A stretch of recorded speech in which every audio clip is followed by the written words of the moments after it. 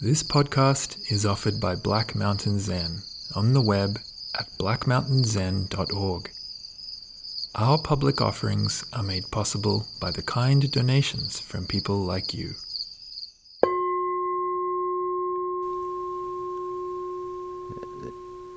There's a fine balance between how much to give over to something, to give over to what we might call the request of practice.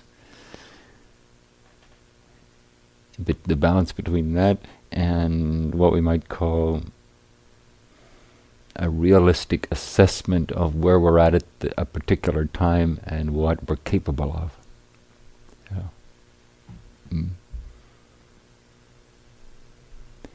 There's really no easy answer to it in my thinking. And in a way that's a good thing, right? If it was an easy answer, we'd just have the answer and then our inquiry would just go away. But it's a constant discovery, Am I pushing too hard? Am I backing off too much? Just finding that point of balance. Finding that edge. So I have a couple of public service announcements before I delve into Anapanasati. One is I noticed yesterday evening, and maybe it was, the first evening, and many of us were tired, but after the sitting and then a 30-minute walk and then before the next sit. So I thought what we'd do this evening was after the sitting, we'll take like a 10-minute walking meditation and then sit. So we'll finish the formal evening earlier. So I hope that that'll make it more available. There's something nice about finishing together and chanting the refuges together.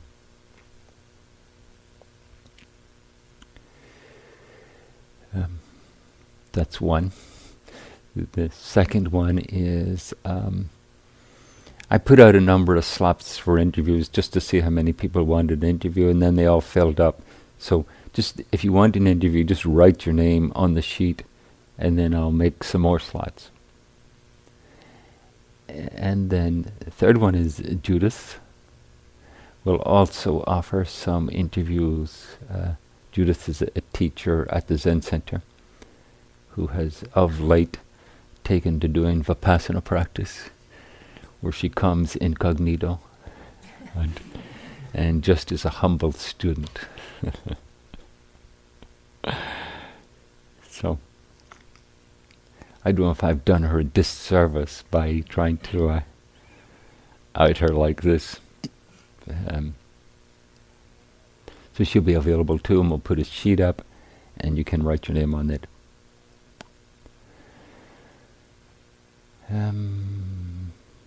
I think that's it.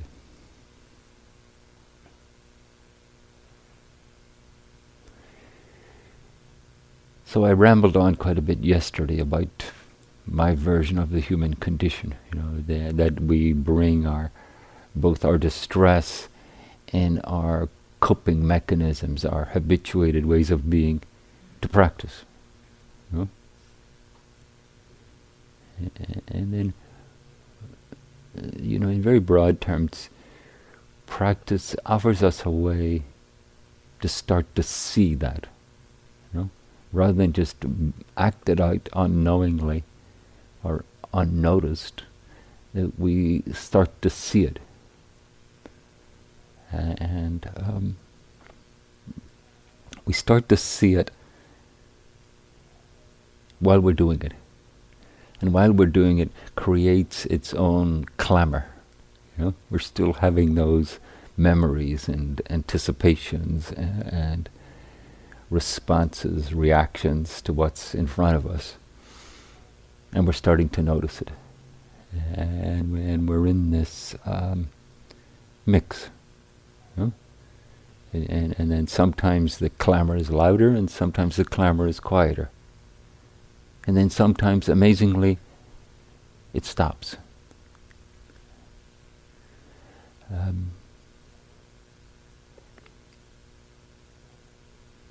In a relatively short retreat like this, just 5 days,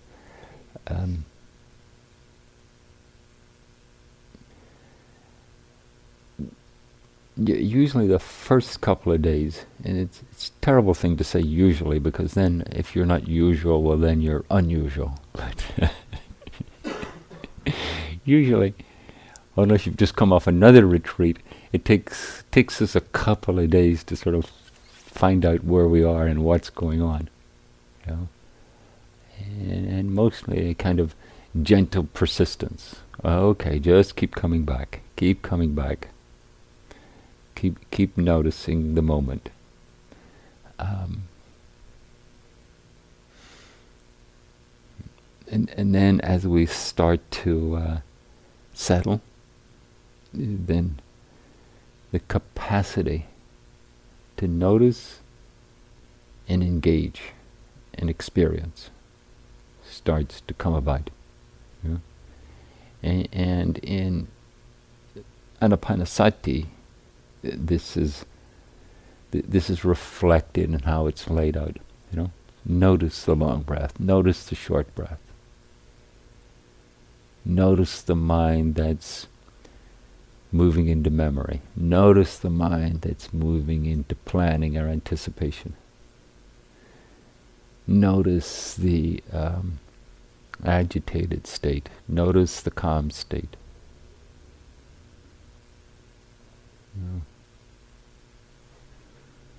Notice when thinking is being grasped.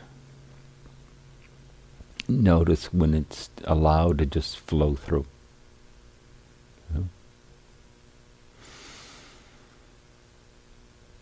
And this process of noticing, right in itself, is starting to draw us into the moment. Right in itself, it's starting to loosen the tenacity of the process of conditioned self. It's starting to loosen it, and it's starting to help it dissipate.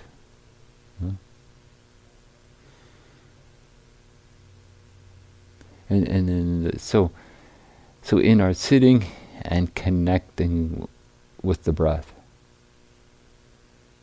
or even more modestly, noticing the breath, noticing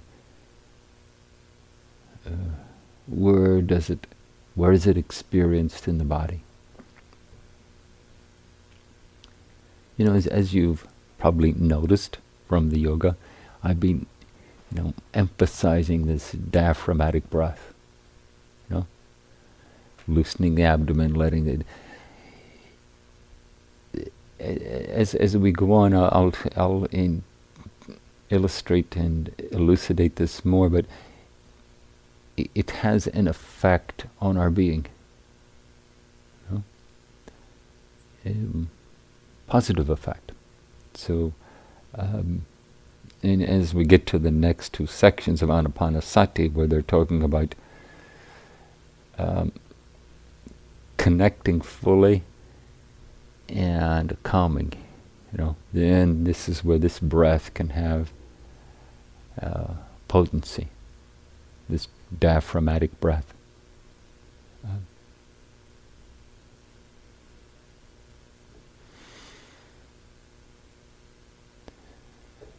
So in the first couple of days, as we're settling, this patient attitude of, okay, however your mind is, however your attention is, try to sustain your effort with diligence and patience with what that produces. Especially for those of you who haven't done many retreats, this is what you learn doing repeated retreats. It's like, okay, You just keep doing it diligently, and you're still a bit of a wreck, you know.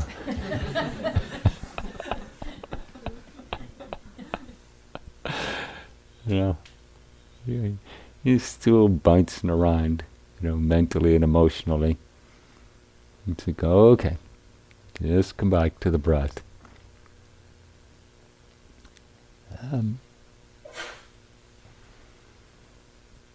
But in a way, that diligence and patience is a great teaching, you know, because in some ways it never is inapplicable. It's never not helpful. Well, there are times when it, but a lot of times it is very helpful.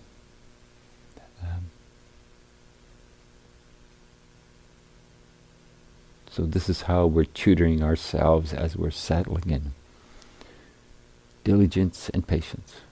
Yeah. And then hopefully the structure of the retreat, yeah, helps that too. You know, as best you can. Whatever is being offered, you know, whether it's sitting or walking, try to stay with it. You know? Because while there is still this clamor of the karma of the self, it will want to move us and pull us in different directions, you know. That quiet diligence. Okay, what are we supposed to be doing now? Walking? Okay, I'll walk. Sitting? Okay, I'll sit.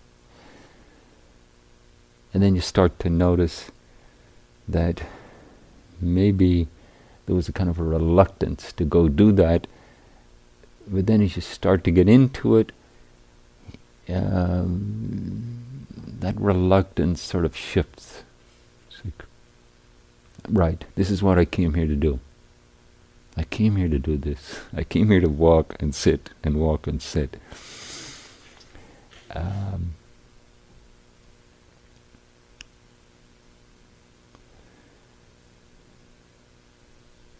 And part of the great support of Hatha Yoga is that it's like put your whole body and your breath into this. Now put your whole body and your breath into this. You know? It's the request of it is more evident and in some ways full. You know?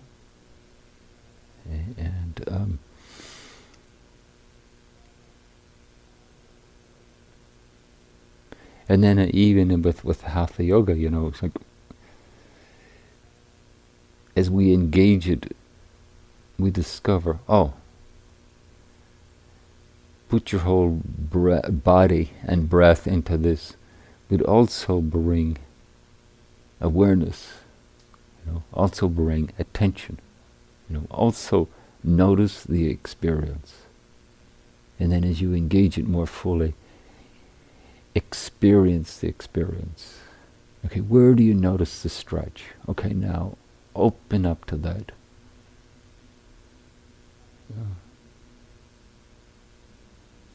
Okay, now breathe into it. You know, like I was saying today, you know?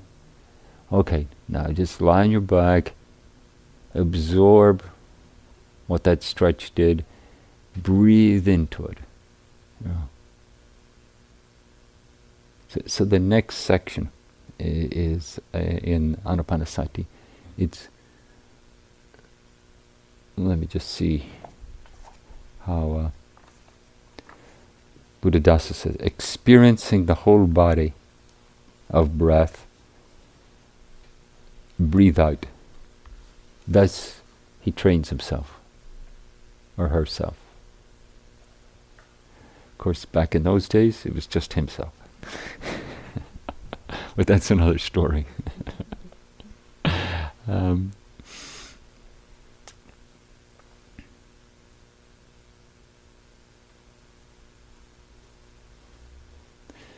So it occurs to me that sometimes in the Hatha Yoga, if you remember, I was saying, back off, ease, and then with the exhale, let something stretch, let something loosen and lengthen. So first of all, the breath is the agent of noticing. It's reminding us, it's tutoring us on directed attention, on noticing. Disrupting the clamor of the activities of our conditioned self. And not that we're now noticing everything, but we're noticing enough that we have some agency. Okay? Now that you're noticing, now that you're noticing how this asana affects the body, now that you're noticing where the stretch is,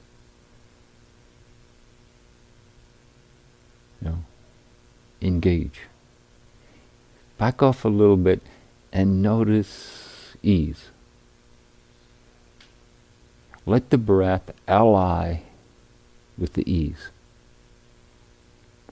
And as you engage the stretch again, let the breath facilitate the stretch. So I hope you could get a taste of that in the Hatha Yoga. And you'll have more opportunities to. And this is not an exotic, magic trick. We're doing this all the time, instinctively. We use the breath. The breath, sometimes we sigh. We release something that's being held, and we release it. The breath is an agent of release. Last night I was talking about even the breath even reflects when there's like a heart-opening emotion. When something happens where we feel a deep gratitude or inspiration, the breath softens, the body opens.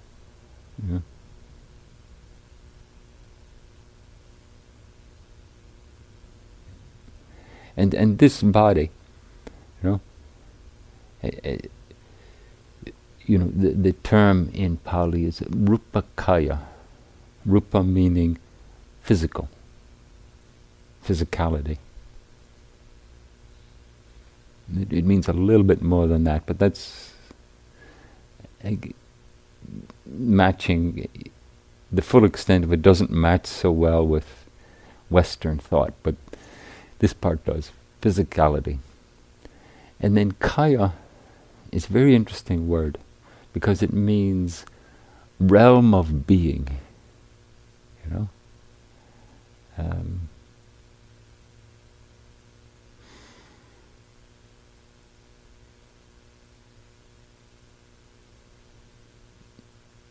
It's like you could say, each of us has our own realm of being of the self. The way we think, the way we feel, the way we interact. We sort of put together this sort of gestalt called the world according to me. It's a realm of being. The body is a realm of being. When we're thinking about it, we think about the arms, the legs, the head, and all that. And then when we engage it, it's not so much a collection of concepts. It starts to become a collection of physical sensations, a collection of physical being. You know? And this is one of the gifts of Hatha Yoga, you know. You start to stretch, you start to strain, and even though you're working on your hips, your jaw tightens, you know. I have a friend who's a renowned master Japanese carpenter, and when he's cutting a very fine joint, he puts his tongue out, you know. He doesn't need to put his tongue out to cut a joint. But it's like his whole body's connected, you know. It's like this is expressing the connectedness of his being, and so in Hatha Yoga, sometimes noticing this kind of secondary effort, you know. You're stretching your hamstrings and you're tightening your jaw. And then you notice, oh, my jaw's tight. And you release your jaw. And it helps you release your hamstrings.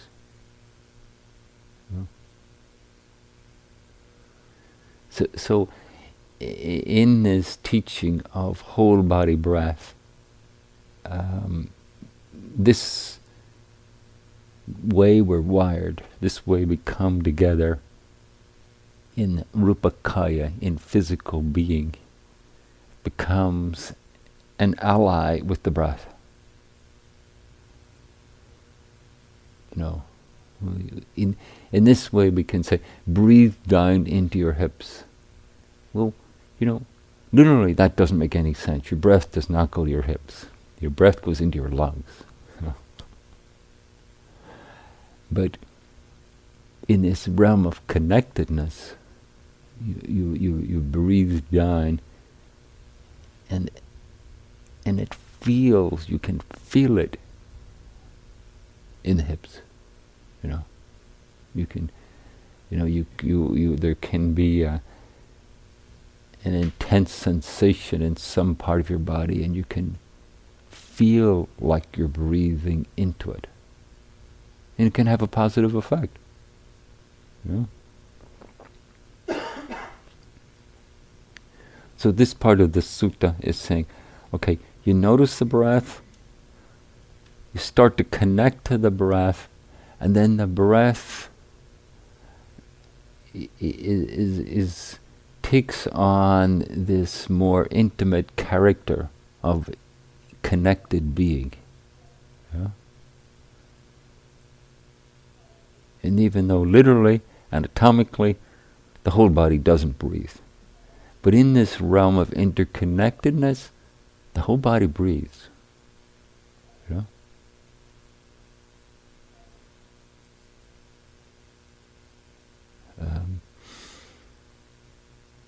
And so this says,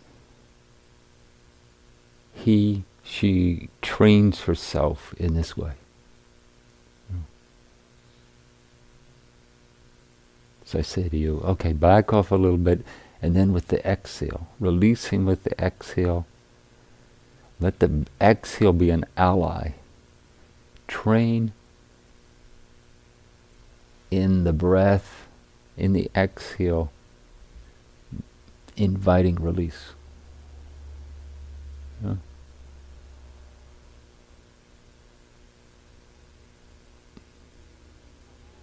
The breath can also be used in inviting energy.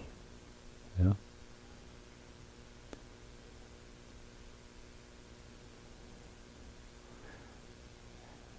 And as we connect this way, in a way we're shifting from the noticing, the directing energy, the directing attention to a more receptive attention. Yeah.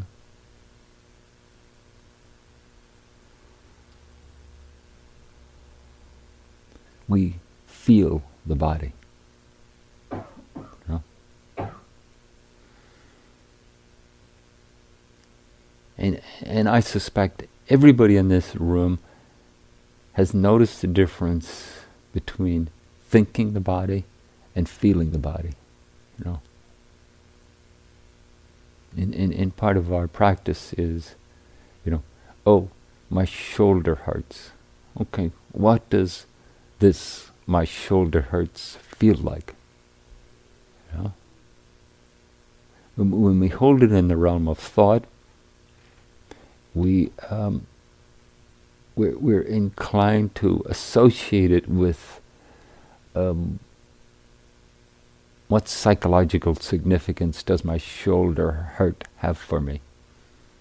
Is this something I should escape from? Is this something I should fix? Is this a dangerous event? You know, as we move into experiencing, into feeling, we're literally moving beyond thought. And those associated psychological significances are not so energized. If we move completely beyond thought, they're not energized at all. But even in the interim, when that's still, you know, there's still part of awareness, consciousness saying, my shoulder hurts, but there's also moving to the sensation, experiencing the sensation.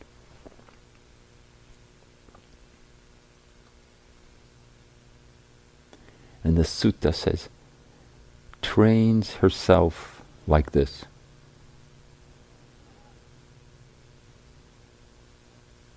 And this is a delicate phrase for us. You know? Am I trying to suppress the conditioned existence? Am I trying to transcend it? Am I trying to obliterate it?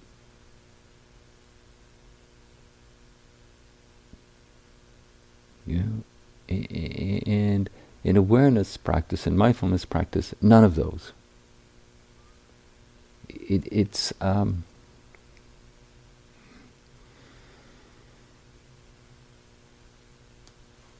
We're directing attention in a way that facilitates fuller involvement. And so the whole trajectory of Anapanasati is we direct attention, we create a basis, and then we open up, and then we take in the full complexity of human experience.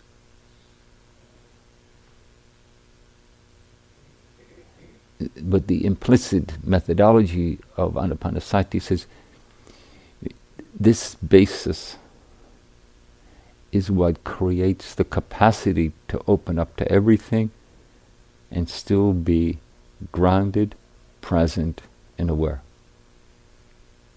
And then as we open up to everything, everything teaches the Dharma. Everything teaches the nature of what is. Everything teaches the difference between getting stuck in it and exacerbating the difficulty and relating to it in a way that releases and allows presence and liberation.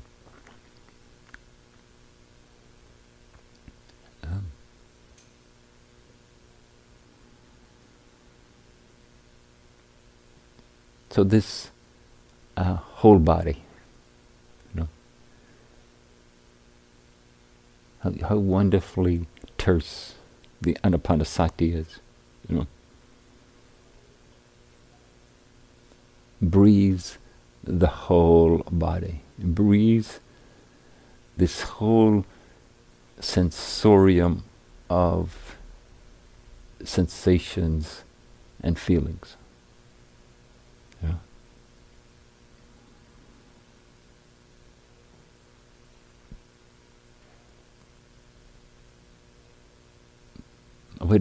A way to explore this, which we'll do right now, if you can switch your minds in this way. Imagine you don't know what it's like to have a body. You don't know literally what it feels like. And as best you can, just be receptive to what the feelings of having a physical existence are.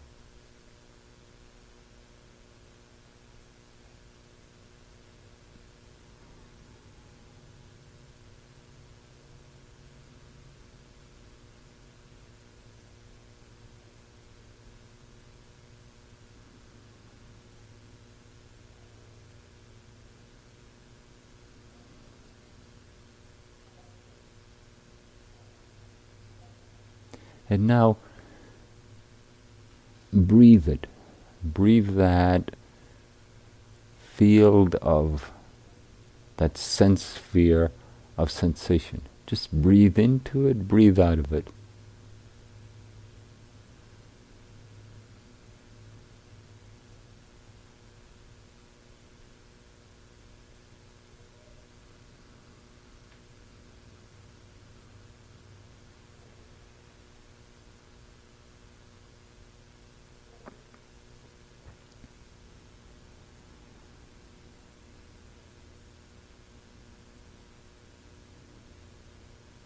Okay. Well, I hope that gave you a taste. Yeah. You don't have to say whether it did or it didn't.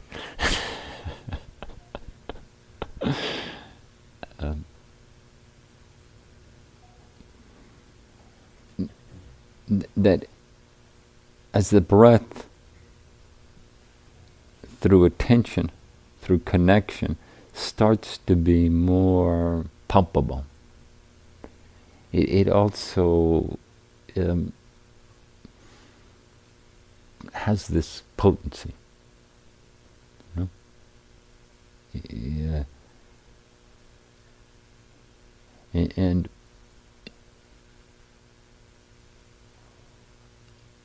And one way to engage this is in your sitting, you breathe, and you breathe everything, you know.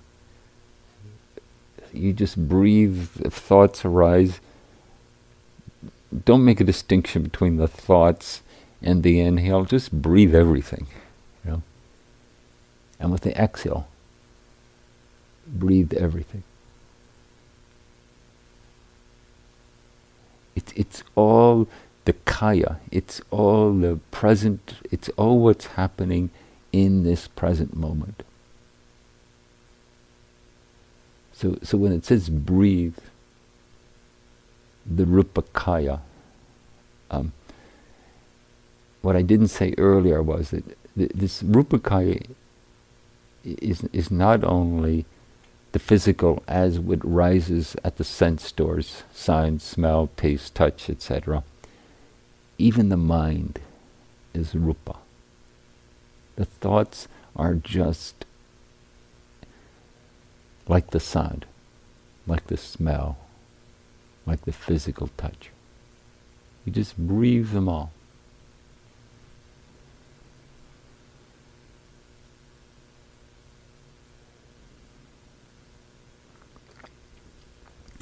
And as a practice, it can be helpful because it helps us to get over, well, you know, my thoughts are interrupting my pure practice of following my breath, you know. So they have to be, you know, suppressed, obliterated, whatever has to happen to them. But when we just breathe them,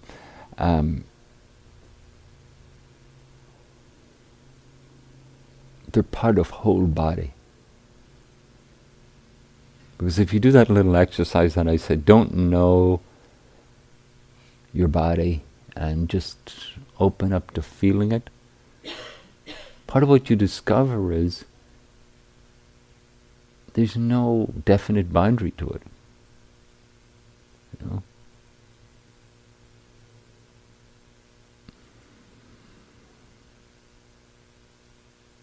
So, this too, with whole body breathing, you know?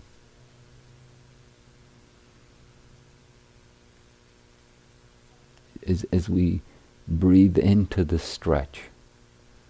It's not just the tendons and ligaments and muscles that loosen. The mind loosens too.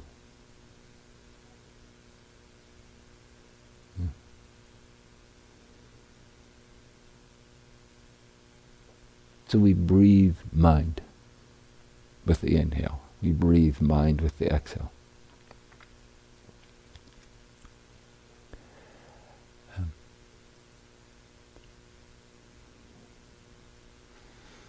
And we explore this. We train in it. We engage it.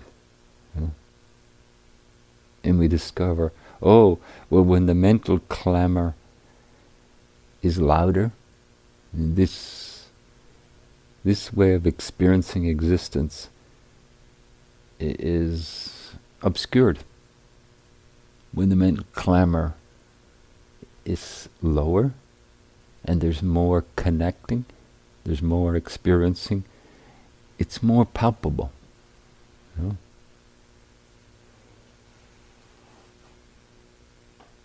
And we learn the kind of inhale, the kind of exhale that connects to that that intimate being of breath.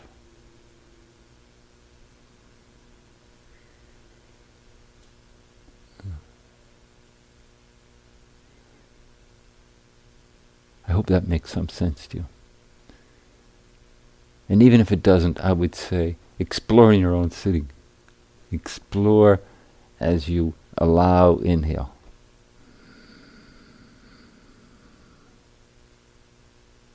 As you allow exhale. Allow whatever's happening to happen. Allow whatever's happening to be released with the exhale. This is the rhythm of life.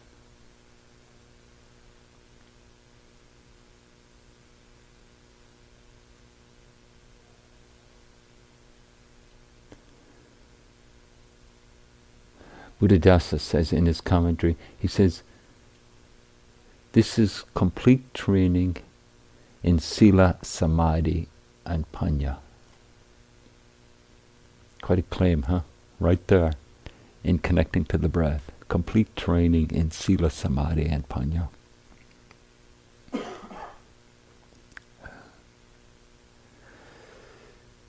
Maybe. But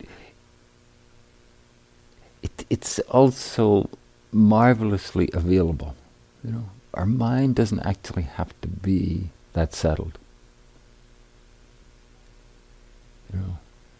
Our attentiveness doesn't have to be that firmly established.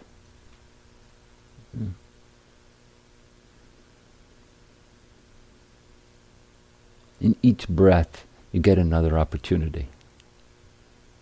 Okay, kind of missed that one. Okay, what's coming next? Looky here, it's another inhale.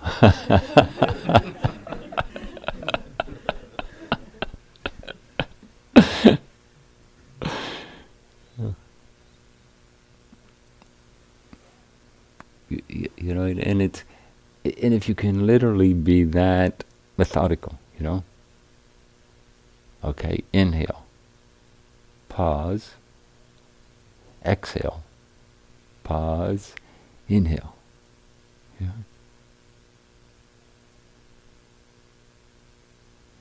And can that deliberateness have something almost leisurely about it? You give each part of the breath the time it needs. You're not forcing something to happen. You're opening to it.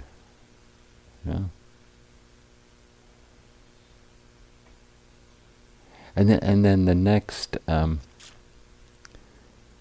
the next piece says, And then this becomes an agent of calming.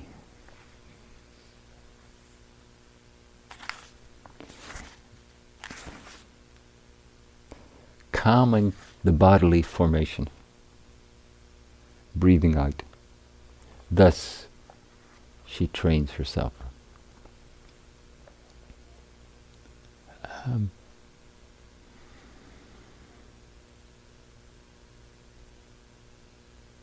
As we start to make this more interconnected, intimately connected involvement in our being,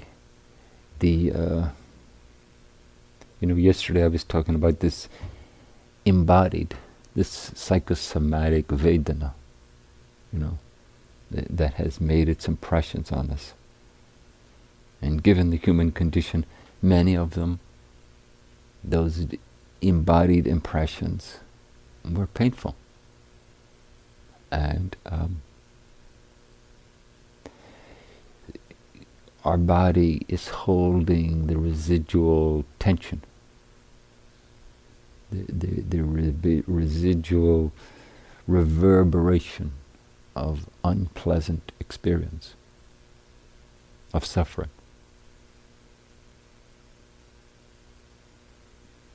And just as we can breathe in to the hip and let it soften, we can breathe in to our humanness. Maybe we want to call it our embodied Vedana, deep-seated emotions. We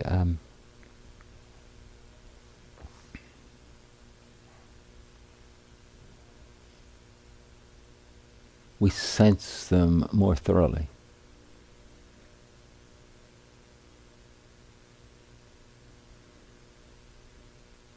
Now, when we sense them with agitated mind or distressed mind, the clamor increases,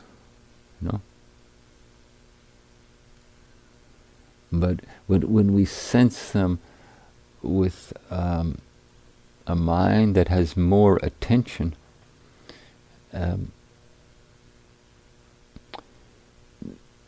the direct experiencing facilitates a calming.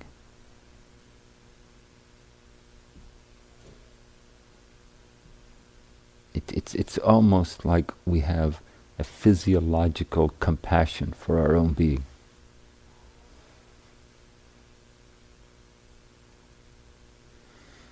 And as that very process is aroused, it's calming.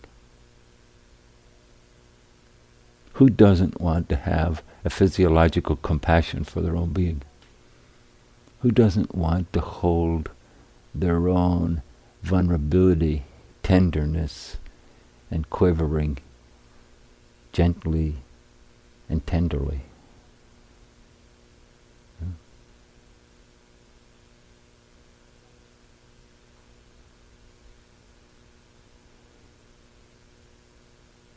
It says in some of the suttas that when we start to experience this,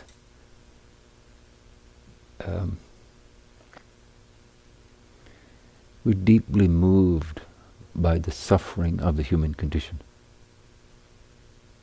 It's like, this is what we all go through.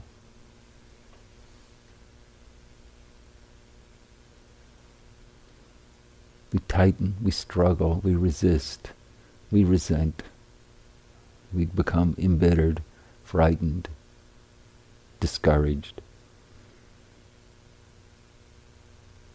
When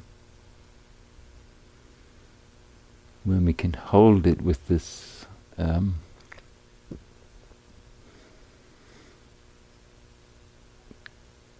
kind of intimate embrace,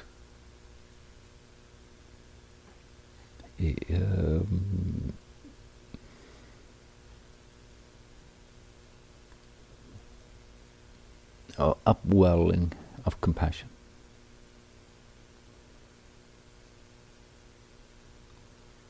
And in the physiology of the being, a calming.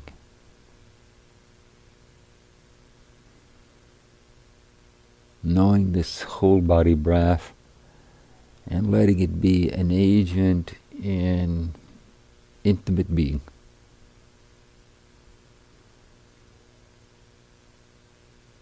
Letting it explore the tendrils of tension in our physiology.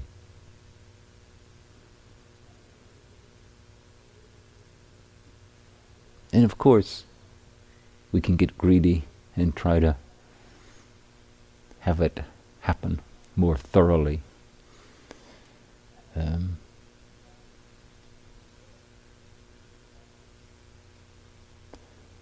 But it requires its own delicate touch.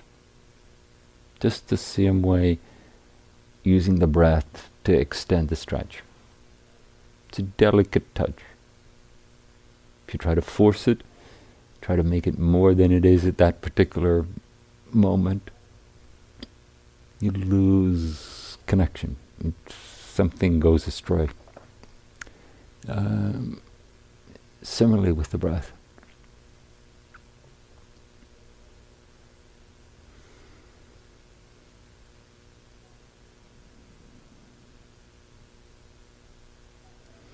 And maybe what I just said is like,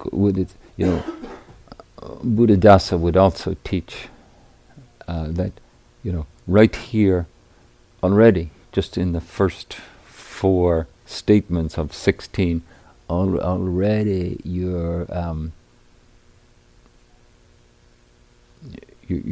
coming to absorption. You're coming to jhana. Maybe. But even when we just have our momentary taste of connection and we open to it, we can feel it.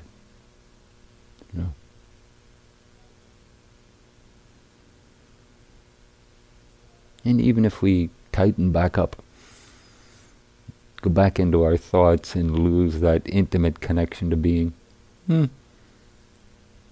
still, our body has learned something. Is the connection strong? Maybe not. But we can just keep patiently practicing. And keep coming back, rediscovering. Sometimes the touching and the opening and make more evident the grasping and the closing. And that's our teaching. Oh. And then I grasp and close. And then we can see that more clearly.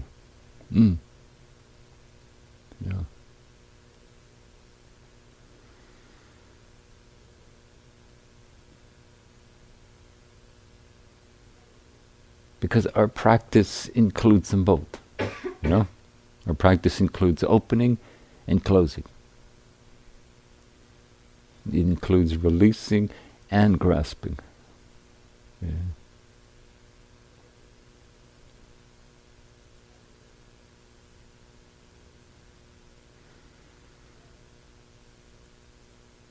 It's like in the initial phases we learned that patient diligence.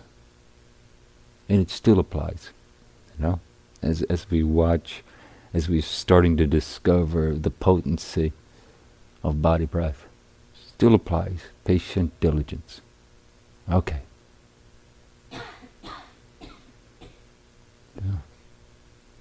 We have that moment of opening.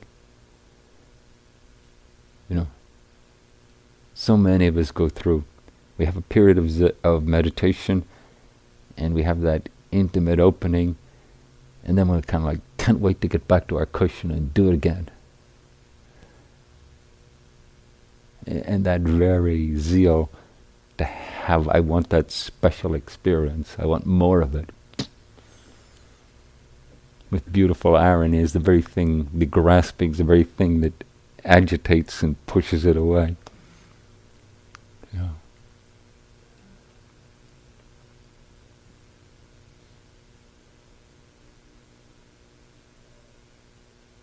But it's all a teaching, you know. You'll do what you'll do, and can it be a teaching? Oh, look at this. Look at what's happening in the body now. Look what's happening in the mind.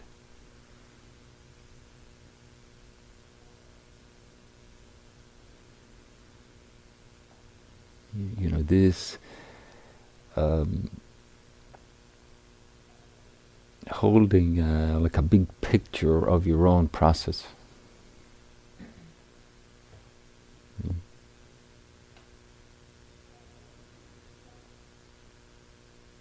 So Anapanasati has its own kind of methodology or technique, but it's not narrow.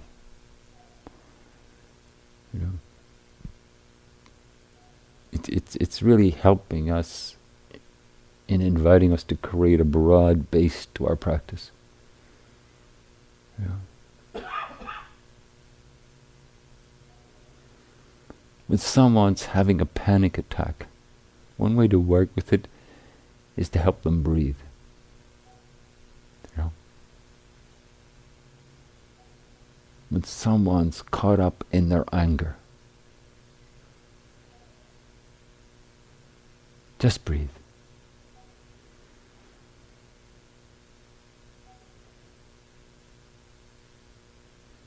When someone's feeling vulnerable and despairing,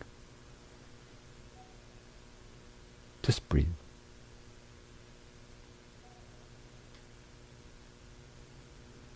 When we're having a difficult emotion that we feel we just can't handle, can you just take a breath, steady yourself?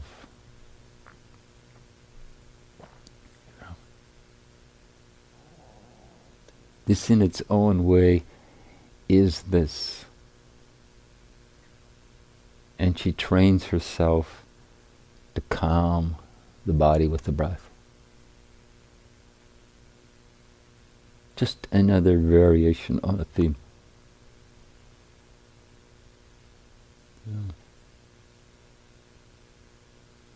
So however the human condition manifests, you know,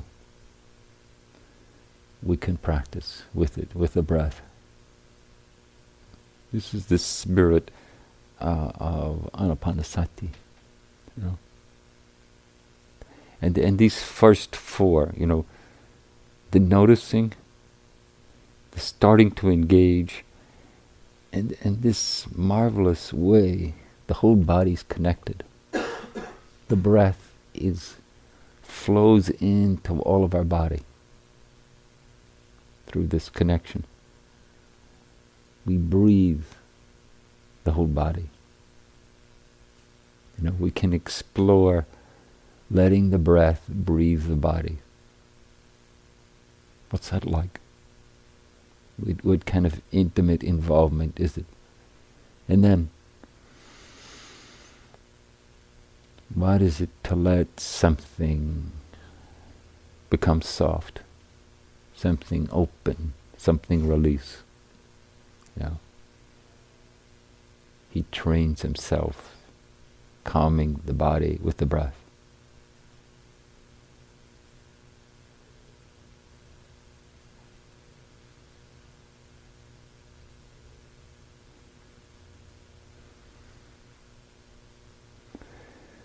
Okay, enough of that.